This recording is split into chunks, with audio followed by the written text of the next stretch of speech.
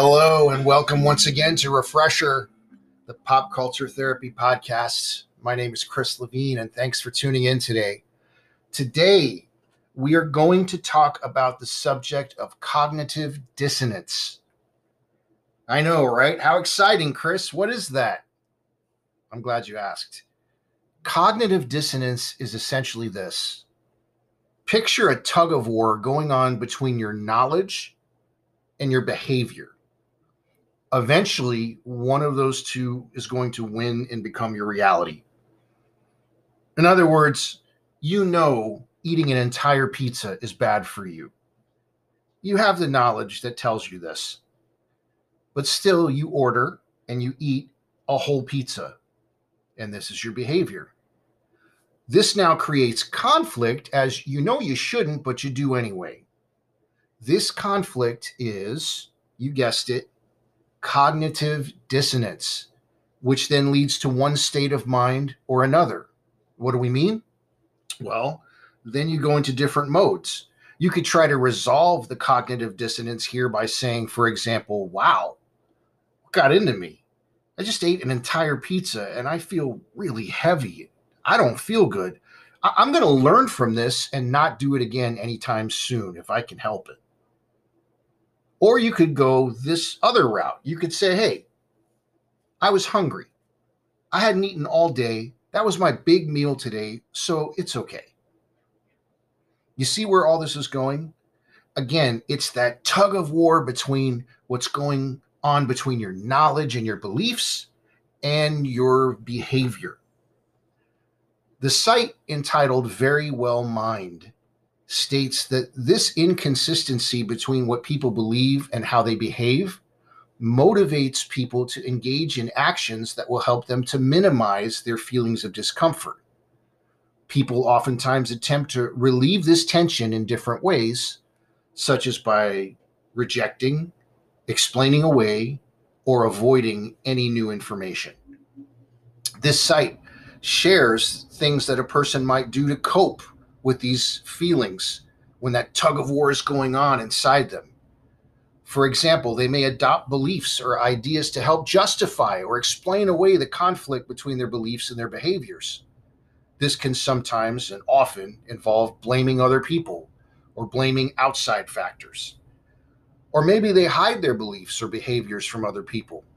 People may feel ashamed of their conflicting beliefs and actions, so hiding the disparity from others can help to minimize their feelings of shame or guilt. What about this one? It's possible that they only seek out information from that point forward that confirms which way they're going to go. This phenomenon, known as the confirmation bias, it affects the ability to think critically about a situation, but it helps to minimize feelings of dissonance. In other words, it tells you what you want to hear.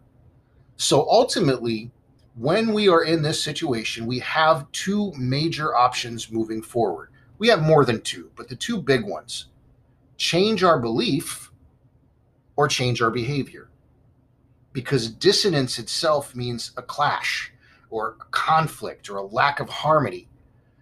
That's what we feel when our beliefs and our actions are working against each other. This also gets into the concept of hypocrisy. Now, the example of eating the pizza, that's not hypocrisy. That was just your choice. But imagine if you got on a platform and told the whole world about the dangers of eating an entire pizza and then went out and did it, especially regularly. That's hypocrisy.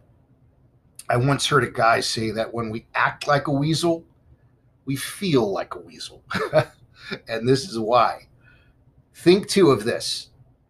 Imagine a kid doing math homework and they're just not getting it. So eventually they throw their book against the wall and they say, math is stupid. Is it? The thing is, math isn't stupid. They just didn't want to try anymore or decided not to care because it was hard. So now the math becomes some kind of an enemy, though in reality it's not. Cognitive dissonance applies here in a big way too. Here's one that may hit home for a lot of people. Let's say two really good parents Try to raise a child with morals, with the idea of caring about other people, with the goal of their being honest, just being a good person. They don't push the child, they nurture the child, they love the child. As a result, the child actually learns these things. They see the parent's example, they get it.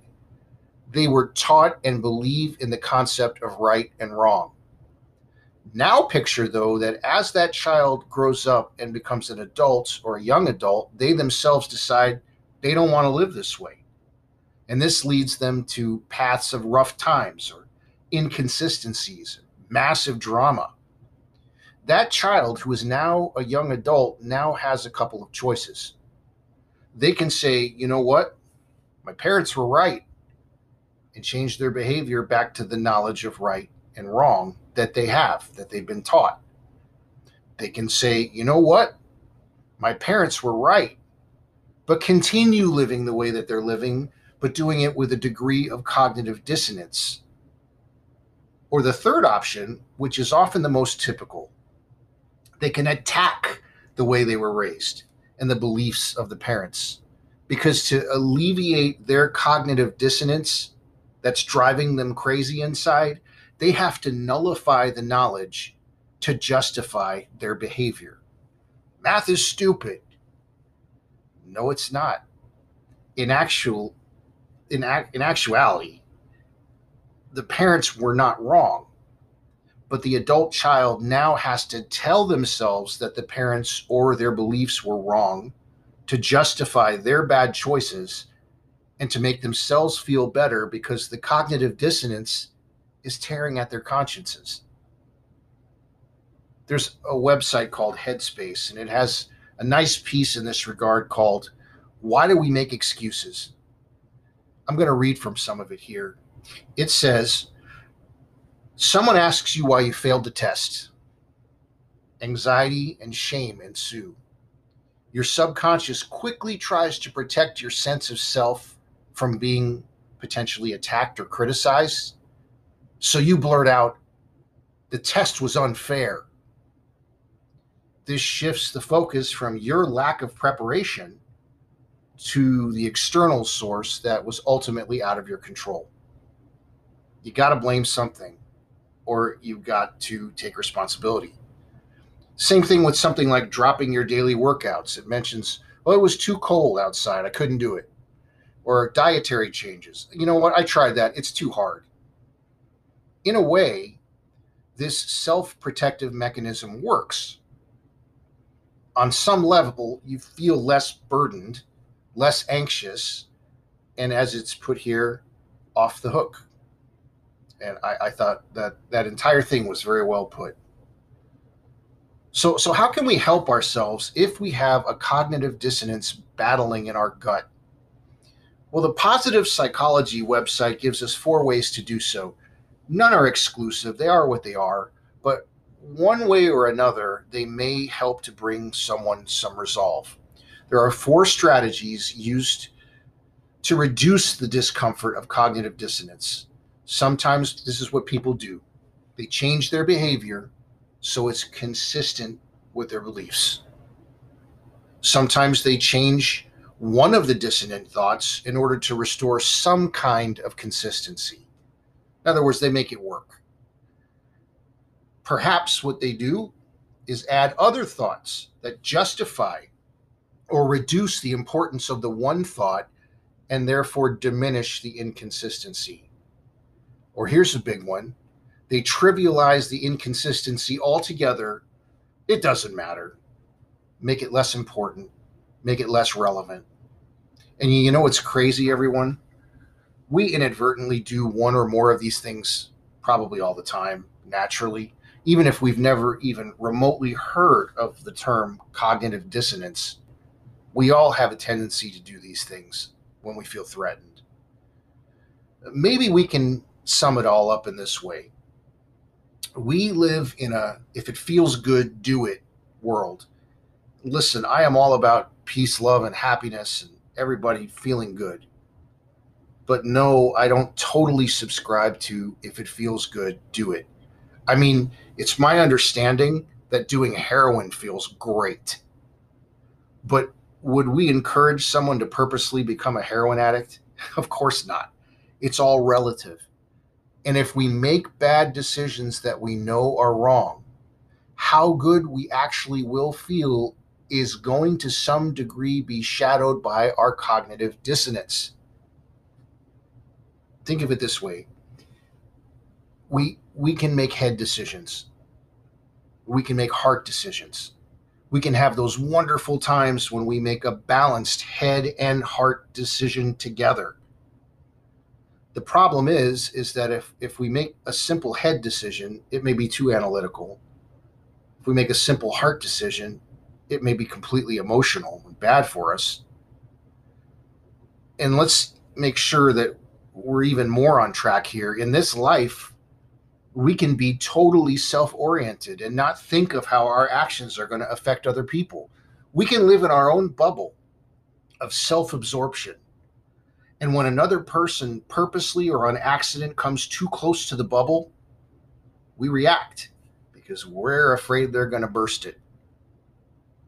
You know, I had a friend in the 90s who worked as a lifeguard. He told me that during his training, he was taught that there is a brief period between when someone is still alive, but just about to drown. They're partially conscious. They're partially unconscious.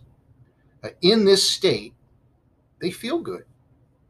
It's supposed to be almost dreamlike, relaxing, otherworldly, like, I don't know, the manifestation of really good shoegaze music.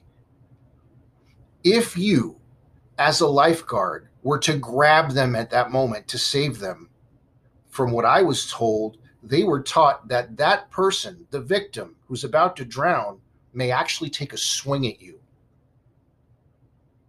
Because your saving them was taking them out of happy land. The only problem is that their happy place was leading to drowning and dying. The point is this: people are often very much happy in their bad decisions, or they tell themselves that they are. But often, to stay that way, they then have to justify them by lashing out at the ones that are trying to help. If you personally are going through cognitive dissonance because your knowledge or your beliefs are at war with your actions, my suggestion, go with what you know is right. Don't let the waves of the road most traveled rock you to sleep. And if you're dealing with someone whose overt cognitive dissonance is lashing out at you, remember, it's not you. Don't blame yourself for someone not taking your advice. Don't internalize that if only you did this or you said that, another human being would act differently. Because ultimately, and always remember this, it wouldn't matter.